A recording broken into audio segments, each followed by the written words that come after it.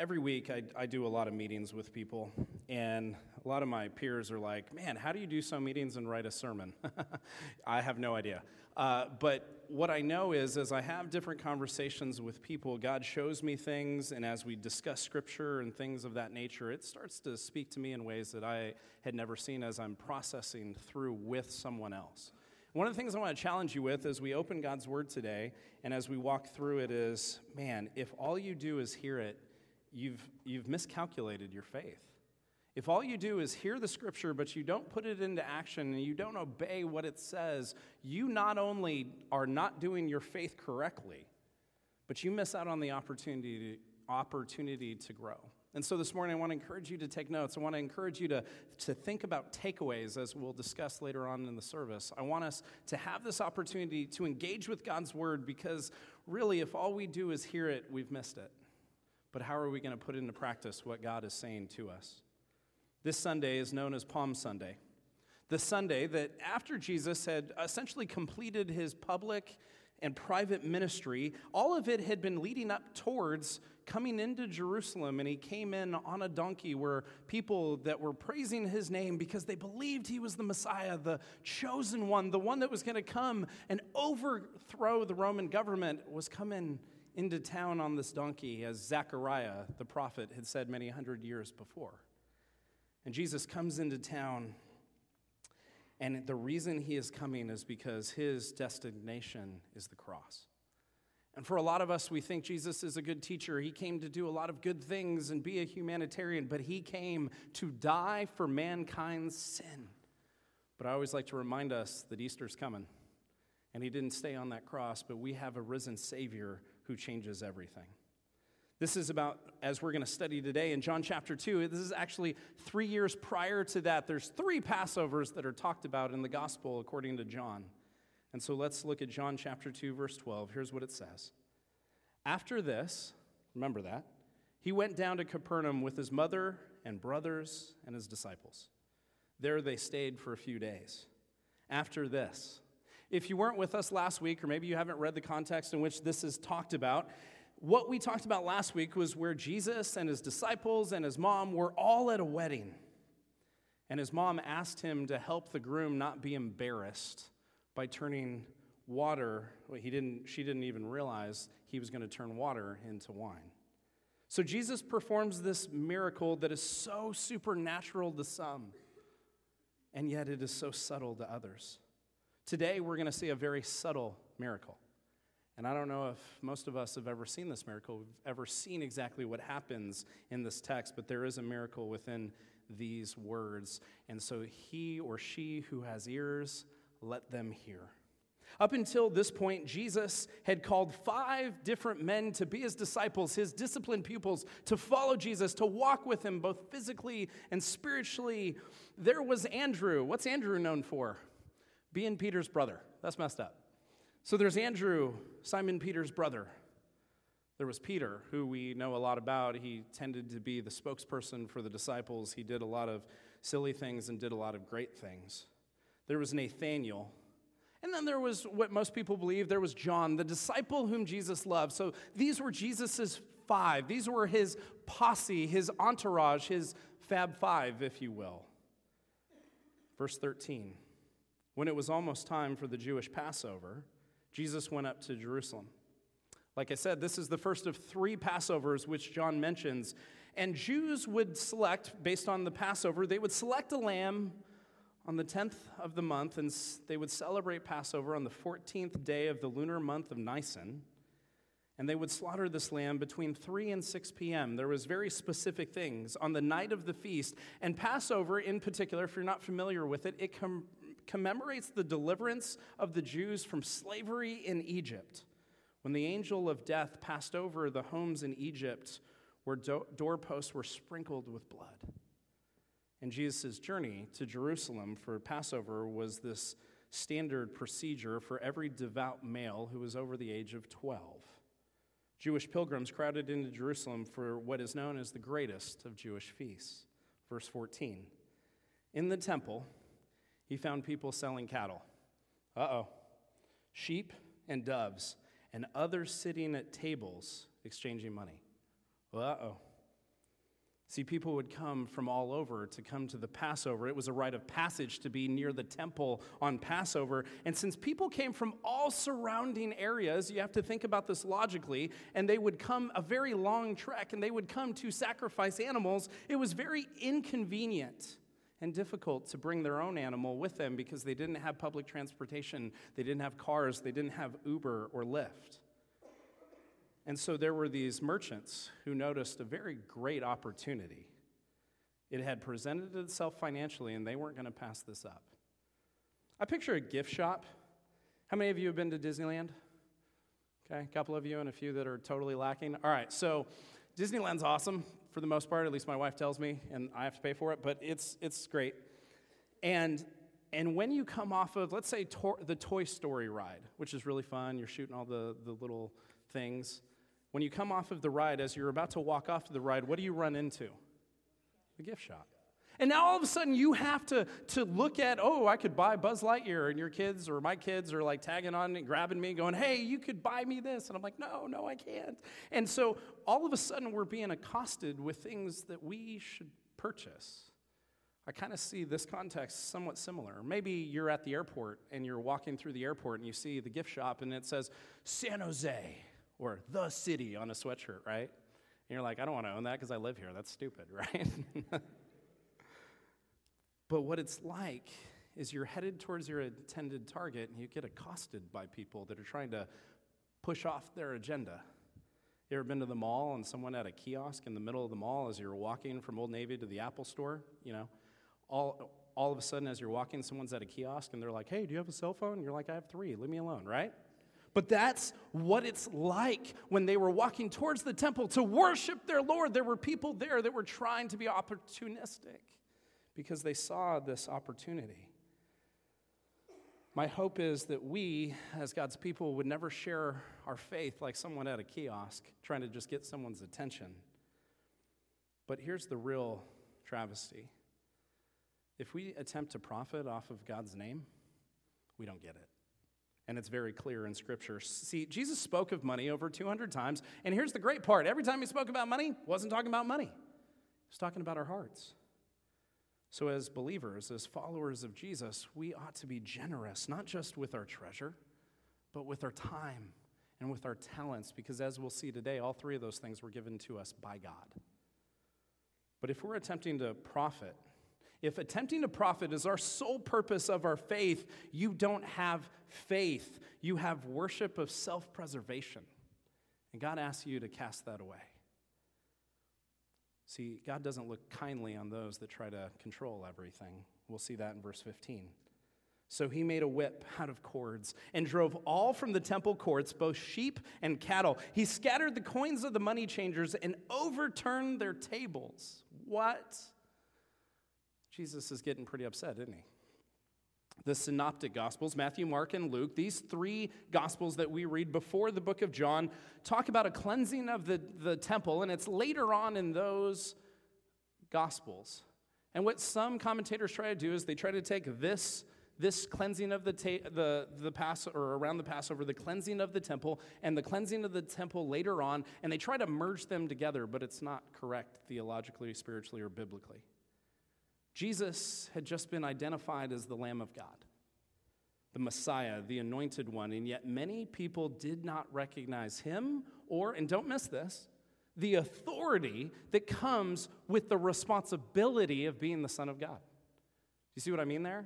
It's not just about being the Son of God, but there is a responsibility, and because there is responsibility, there is authority. And so many times when we're working in our job or even in the church, we want to have a better title, we want to have more authority, but you have to understand with authority comes responsibility. I think Spider-Man said something about that.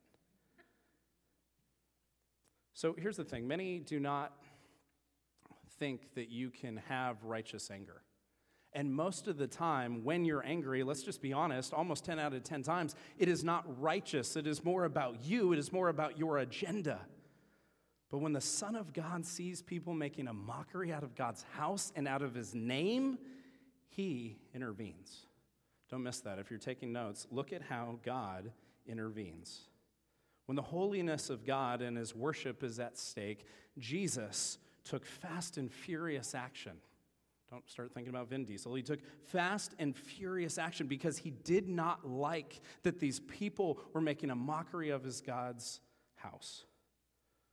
So here's the struggle, and real talk here, okay? Often when we're doing the church thing, think about when you woke up this morning. Did you do it out of duty, or did you do it out of devotion? Did you do it out of you feel that you have to, or did you do it out of the fact that God deserves your praise and you want to be with his people, even though sometimes they kind of irk you? Anyone? Just me? I'm the only one that gets irked here. Okay, that's cool. And making worship for God out to be heartless or mindless will always be something that's opposed by God, his word, and his spirit. Oh, I forgot to give you the disclaimer this morning. Are you ready? You ready for the disclaimer? The disclaimer is this. For some of you, this will be your last Sunday because of this text. I just want you to know that based on what it says. All right, keep going. So we see in the book of Amos, this minor prophet, we see the word of God being spoken through this minor prophet named Amos, who is addressing Israel's heartless and ritualistic worship. They had missed it. They had been doing it for a while, but then they started to get comfortable and they started to think, well, I worship because that's what I'm supposed to do. And if someone were to ask the Peter of Israel at this point, hey, why do you do what you do? Why are you worshiping God? Why are you doing the offerings and the sacrificial system and all of that? I bet you they could be quoted saying, because we've always done it this way. We bring offerings because we've always done it. We worship because we've always done it. We obey because we've always done it. You know what the problem is with that? Everything. And I don't want you to miss this, because what you do in the kingdom of God, what you do for the kingdom of God is not the point. It's why you do what you do. Here's the truth. So many people in the church today are just comfortably waiting to go to hell because they just want to come and put in their time, but they don't have a heart that adores God. Amos says this in chapter 5. This is God speaking through him, but this is kind of harsh, so remember who says it. Don't get mad at me. God said this. He said, I despise your religious festivals. Your assemblies are a stench to me. Woo! Even though you bring me burnt offerings and grain offerings, I will not accept them. Though you bring choice fellowship offerings, I will have no regard for them. Away with the noise of your songs. I will not listen to the music of your harps or your organ or your piano or your guitar or your bass. Sorry, that was me. All right. But let justice roll like a river, righteousness like a never-failing stream. We have a God that doesn't expect worship from his children. He demands it because he is worthy. But if you don't want to worship him, what does that say about your adoption in the kingdom of God? Okay, I'll let that sit there. And worship for God is not bad. But when performed with a corrupt heart, even the most special festivals and offerings were despised by the Lord. Why? Because they were just talk. They weren't from the heart. So hear me, here's your takeaway if you want to wrestle with the takeaway in this one. Worship is not an event, it's a lifestyle of honor. Worship is not an event, it is a lifestyle of honor. It's an honor to be in God's presence. It's an honor to be in God's house. It's an honor to have the faith to worship God in the first place.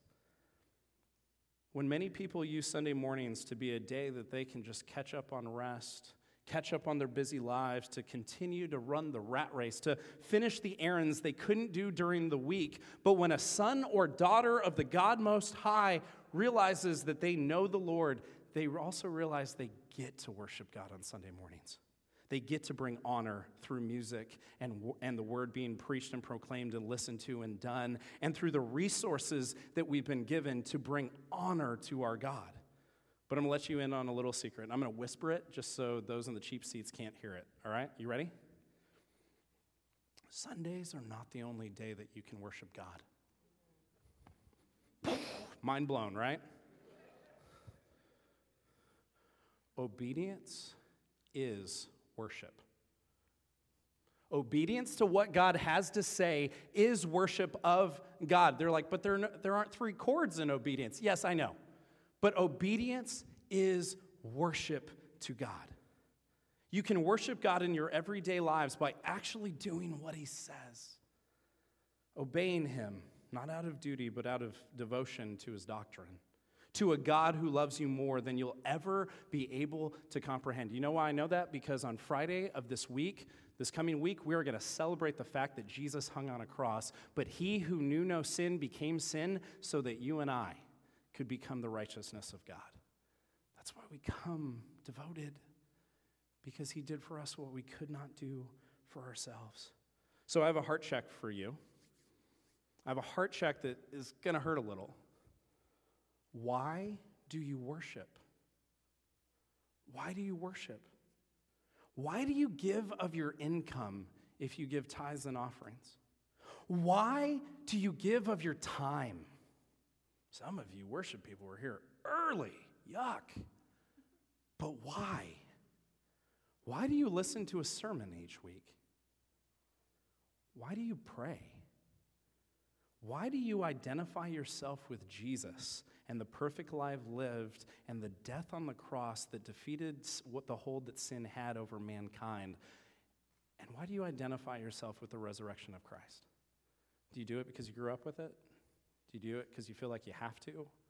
Or do you do it because you're devoted to Jesus Christ and what he's accomplished, not just for you, but for your family and for the family of God? All right. We'll make it a little easier. Verse 16. Oh, wait, no, sorry. It's not easier. To those who sold doves, he said, "Get these out of here.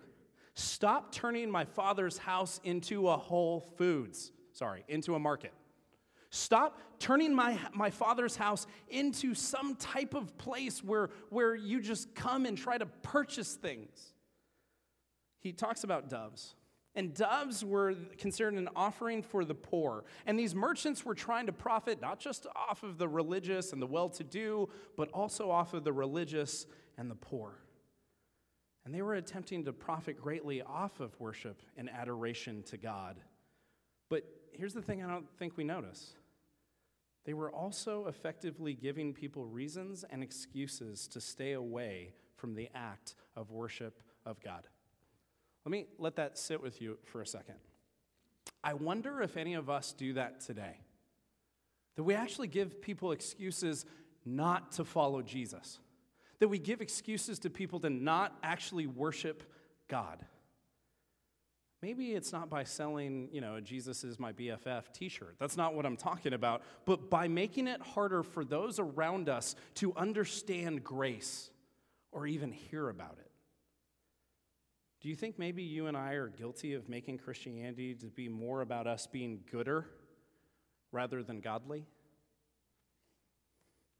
In the book of Acts, we see the apostles spreading the message of the gospel, that Jesus did for you what you could not do for yourself, that he lived, that he died, that he rose again, that he ascended to heaven, that he is exalted, that one day he's coming back, and those who have trusted Christ by repenting are adopted into the kingdom of God as sons and daughters.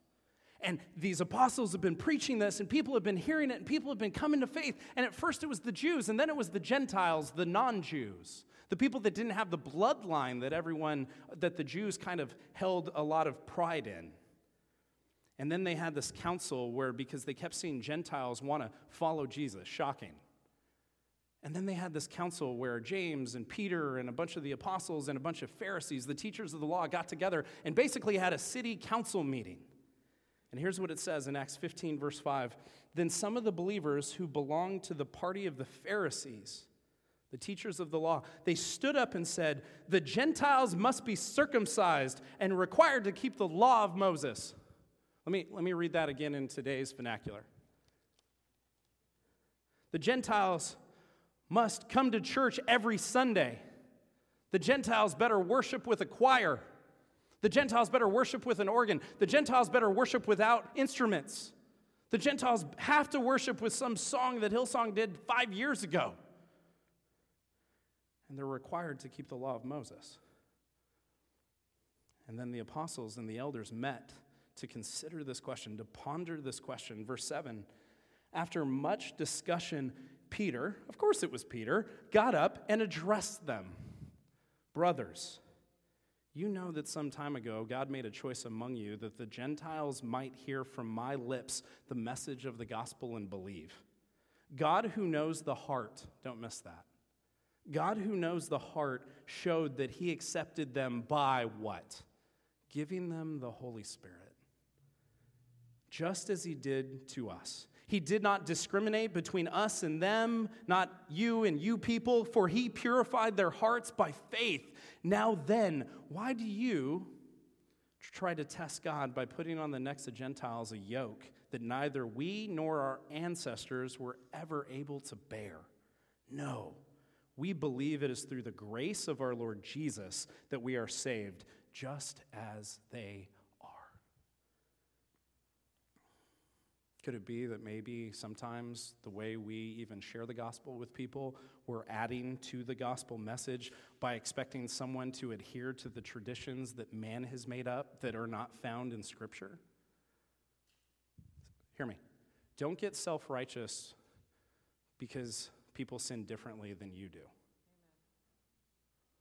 Don't get self-righteous because people sin differently than you do. We are all even at the foot of the cross, and we have all failed and fallen crazy short of God's glory. But God said, you don't have to go out like that. I'm sending my son, and he's going to do for you what you can't do for yourself. Those of us who have truly received grace have a lifestyle, hear me, a lifestyle of giving away grace. Those that are forgiven, forgive people, right? Because you've been changed, you've been forgiven. And a friend of mine, Ian, some of you guys know him, a friend of mine quoted this yesterday as I was writing my sermon at Pete's. I was spending time looking at stuff, and then I went on Facebook because I have ADD apparently, and as I saw this quote, it was so good, and I couldn't find anyone else that said it, so I'm going to attribute it to Ian. He said this: religion is concerned with your behavior, but the gospel is concerned with your identity. That's good. And a few weeks ago, we taught on the fact that religion is about you and you trying to control it, but relationship is about Jesus and making sure that because of what he's done, we're in right relationship with God. So let me ask you this again, and I'm going to continue to ask you this until God takes me home or until y'all get me fired. Where do you get your identity from? Where do you get your identity from? Because, seriously, guys, it would be so easy to just go through the motions of this faith and to get your identity from what you do rather than what Christ has done. Or to get your identity from the titles that you've accumulated either at work or by having kids or being a spouse or maybe even doing ministry and totally forget about the actual title that is given to Jesus, which is the Christ, and that's why we obey him. So what competes for your worship and adoration of God? Could it possibly be a good thing that you've created into a God thing? Could it be religion rather than a redeemer? Could it just be that you want to control how, when, and where you worship God rather than have a lifestyle which is full of worship that requires all the control to be given back to Jesus? Because as we see in this text, Jesus has all the control anyway. Verse 16. To those who sold doves, he said, get these out of here. Stop turning my Father's house into a market. Stop turning my Father's house into a grocery store. Jesus not only in this moment identified himself as God, the Father's only Son, but he also rebuked these entrepreneurs, didn't he? Stop your current practice. Stop what you're doing. What you're doing is not worshipful to God.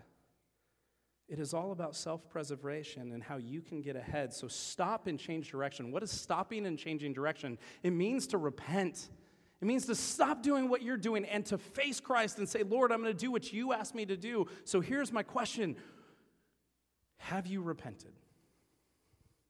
Have you repented? See, in the American church, we don't have a belief problem. We have an obedience problem, don't we? So have you repented?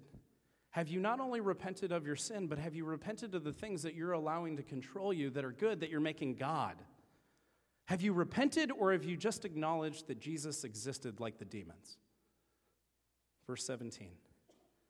His disciples remembered that it is written, "Zeal for your house will consume me." This is some powerful language. And Jesus in this moment is quoting David, who writes in the Psalms, in Psalm 69, verse 9, to indicate that Jesus would not tolerate irreverence towards his God.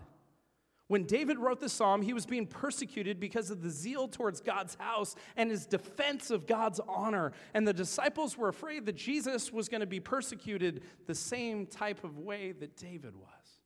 But yet we know it was so much worse. Verse 18. The Jews then responded to him, "What sign can you show us to prove your authority to do all this?" Okay, this question is so important. These Jewish authorities did not want to hear the rebuke. They just wanted identification from Jesus. Doesn't that sound like most of us? Prove yourself to me, God, then I'll believe in your name. Show me a sign, God, and then I'll obey you. As soon as you question God in that demeanor, as if you deserve him to prove himself to you, you've proven that no signs will actually do, but that you're an insolent opponent, which means you don't care what the facts are. You just want to be right, and you just want to argue, and you want nothing to do with the Savior. You just want to argue. Verse 19. Then Jesus answered them, "Destroy this temple, and I'll raise it again in 3 days." Woo! That escalated quickly, didn't it? You can kind of tell Jesus is a little worked up in this moment. Destroy this temple and I'll raise it up in 3 days. What? Right? Like, I don't know if he did that, but look how he gets misquoted in Mark 14, verse 58. We heard him say, this is when they were trying to put Jesus on trial to be murdered or to be killed. We heard him say, "I will destroy this temple that is made with hands, and in 3 days I will build another not made with hands." What? That's not what he said. But evil people love to change the story to justify themselves or their agenda, don't they? Jesus was referring to what was going to happen, that he is the temple. He is where God presides because he, spoiler alert, is God. But even then, it wasn't until later on that the disciples got it, right? It wasn't even until he rose from the dead that it started to make sense. Chapter 2, verse 20. They replied, this is their response to Jesus, "It has taken 46 years to build this temple, and you're going to raise it up in 3 days?" But the temple, John says, that he spoke of was his body. So once again, we've talked about this the past few weeks. The religious are always thinking about the physical rather than what Jesus is talking about, which is the eternal. But it's fair that these religious authorities didn't understand what Jesus was talking about, what he meant. He spoke in allegory, and it wouldn't make any sense if he were speaking about a physical temple. What are you talking about? It takes a long time to build a temple. But it is through, and please don't miss this, it is through the death and resurrection of Christ that temple worship in Jerusalem was destroyed. It's not about the steeple, y'all. It's all about the people. And it was reinstituted in the hearts of those who were built into a spiritual temple called the church. So this morning, you possibly talked to someone, "Hey, I'm going to church." You are the church. You are the church. But we are not the church unless we're here together. So remember that. All right. Quiz time for you theology Bible nerds. Anyone? Just me? Okay. All right. Me and Brian. Hallelujah. Here's the question. Did you see the miracle? Did you see the miracle? Probably not, unless you're looking for it. See, Jesus comes in, and he throws over tables, and he drives out these merchants who are attempting to profit off of God's name. And then they address Jesus. But not one person attempts to physically restrain Jesus. Did you notice that? Some people want to argue, well, they were shocked by this. But he's messing with people's income. And when you mess with people's income, people start to get a little ornery, don't they? No one tried to physically restrain or attack Jesus. Not one person. Sure, they may have been stunned, but this is a level of crowd control that I think people have never seen. Because not only did he put the stars in the sky, but he can even control a crowd if need be. So some of you, when you looked at the bulletin, maybe you noticed this. The name of the sermon is, "These Are Not the Droids You're Looking For." Did anyone get excited? Daniel, back there? Sarah? Hallelujah. All right, a couple of us. And here's the thing with this, is for those of you that are like, wait, I don't get it. I don't understand. Let me show you. So in The New Hope, which was just known as Star Wars, but then they made a bunch of stuff so they could sell toys, right? Jar Jar, idiot. Anyway, so in The New Hope, Star Wars, you have Obi-Wan Kenobi, who's Luke Skywalker's mentor. I hope that's not a spoiler. You've had 42 years to watch it. Anyway, but Obi-Wan Kenobi is Luke Skywalker's mentor, and they're on this planet Nairobi, I think, and they're leaving. That's probably wrong, and someone's not going to question my theology. They're going to question my understanding of Star Wars. But they have these stormtroopers walk up, and just so you know, the stormtroopers are the guys in kind of the white plastic thing, and if you've ever watched Star Wars, you've seen the guy hit his head on the Death Star. That was pretty awesome. But they come up to Obi-Wan and Luke Skywalker and their droids, not Motorola, but their droids, and they have a conversation, and they go to Obi-Wan, who has the Force. And they say, "We'd like to see your identification." And he swipes left, doesn't he? I had to check and make sure. I looked at a GIF. It's left, not right. He swipes left, and he says, "You do not want to see our identification." And then the stormtroopers go, "I do not want to see your identification." And then he says, "We'd like to see your droids." And he says, "These are not the droids you're looking for." And then they say, "These are not the droids that we're looking for." And then they just continue on. That's pretty baller, all right? That's pretty awesome. But what Jesus did in this crowd was significantly better than that, because his time had not come. And he leaves this crowd. And as we'll see in the book of John in particular, there are other times where he does things that would get people murdered, but his time had not come. Verse 22. After he was raised from the dead, his disciples recalled what he had said.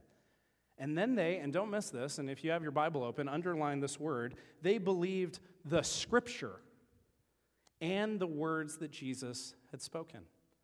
I love that it says they believe the scripture, because they're not talking New Testament. They are the New Testament. They're talking the Old Testament of what these prophets were saying would happen when the Messiah came. And it was through the miracle of the resurrection that his previous words and the scriptures were believed. So next week is Easter. We tackle the resurrection. We tackle how the Hebrew scriptures, which we know as the Old Testament, foreshadowed what was to come one day. So I need you to hear this. The Old Testament was not superseded by the New Testament, no matter what some preachers in Atlanta want to say.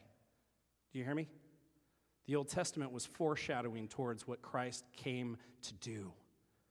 And so because of that, we get a relationship with the Lord. We trust him, not just in Matthew, Mark, Luke, and John, but throughout all the epistles, through all the Old Testament, all pointing to the fact that you and I need a Savior because we cannot work our way to God. Can I get a testimony from somebody?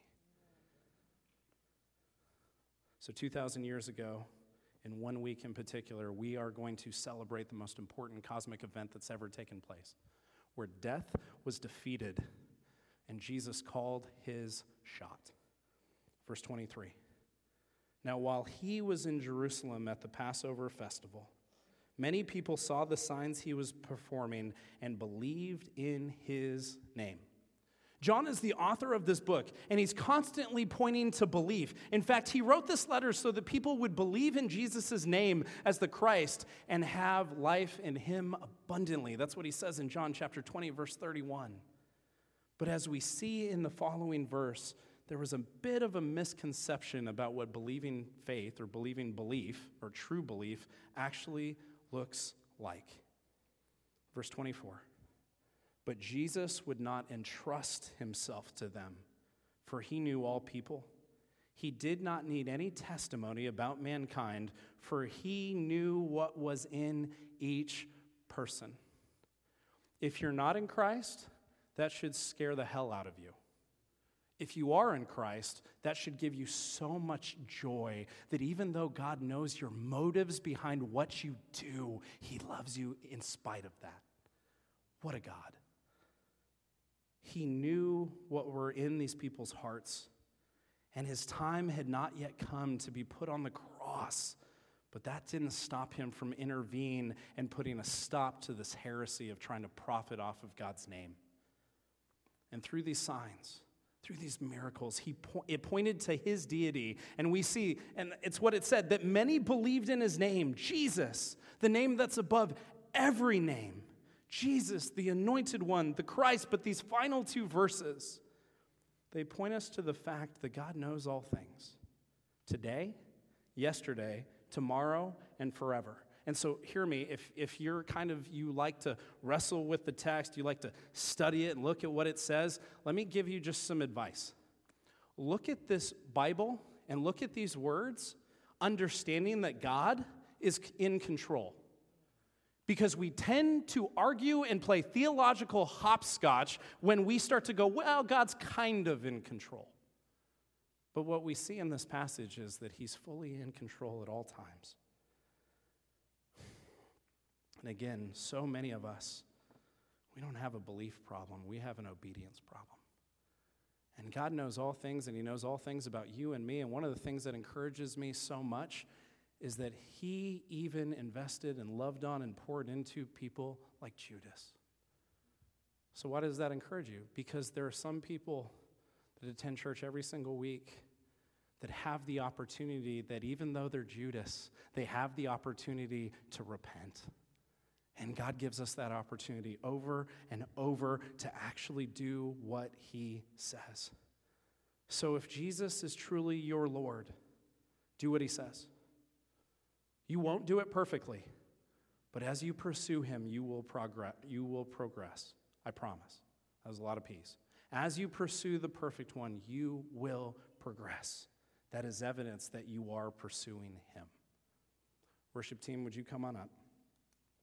And as they come on up, I'm going to take you to this thing that I kind of stole from ministry in Denver. I asked for permission, so it's not totally stolen from them.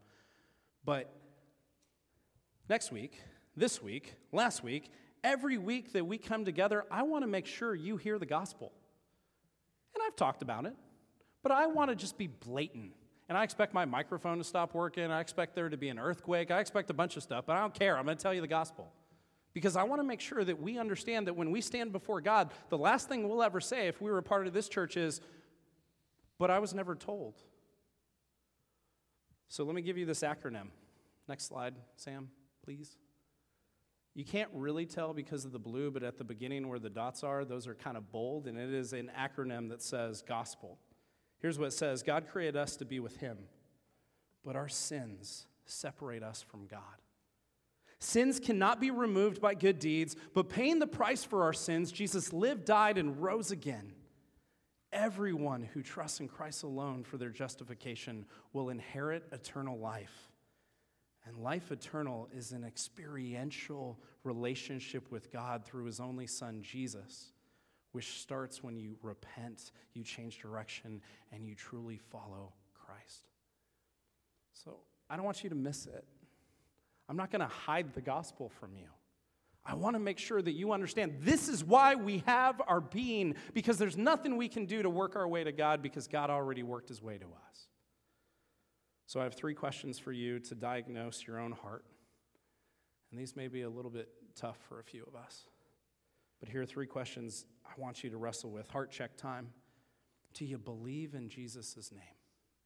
Do you believe that he is who he says that he is, that Jesus is the Christ, the anointed one, the Messiah? And then have you repented? Again, it's not a belief problem, it's an obedience problem. Have you repented? Have you changed direction? Has there been a moment where you've been heartbroken over your sin and you've fallen in love with the Son? The most important thing I can teach you is how you can repent. And it means that you are heartbroken over the fact that you've committed cosmic treason against God. but that you're in love with the Son and you want to follow him with all that you are. So do you believe in his name? Have you repented? And here's the last one. Do you follow him? You know what I didn't say? Have you followed him? Current tense, present tense. Do you follow him? These are the three questions I'd like each of us to wrestle with internally. Because if you say no to any of these, you might just have mindless and heartless worship, rather than understanding that you're an adopted son or daughter of the God Most High.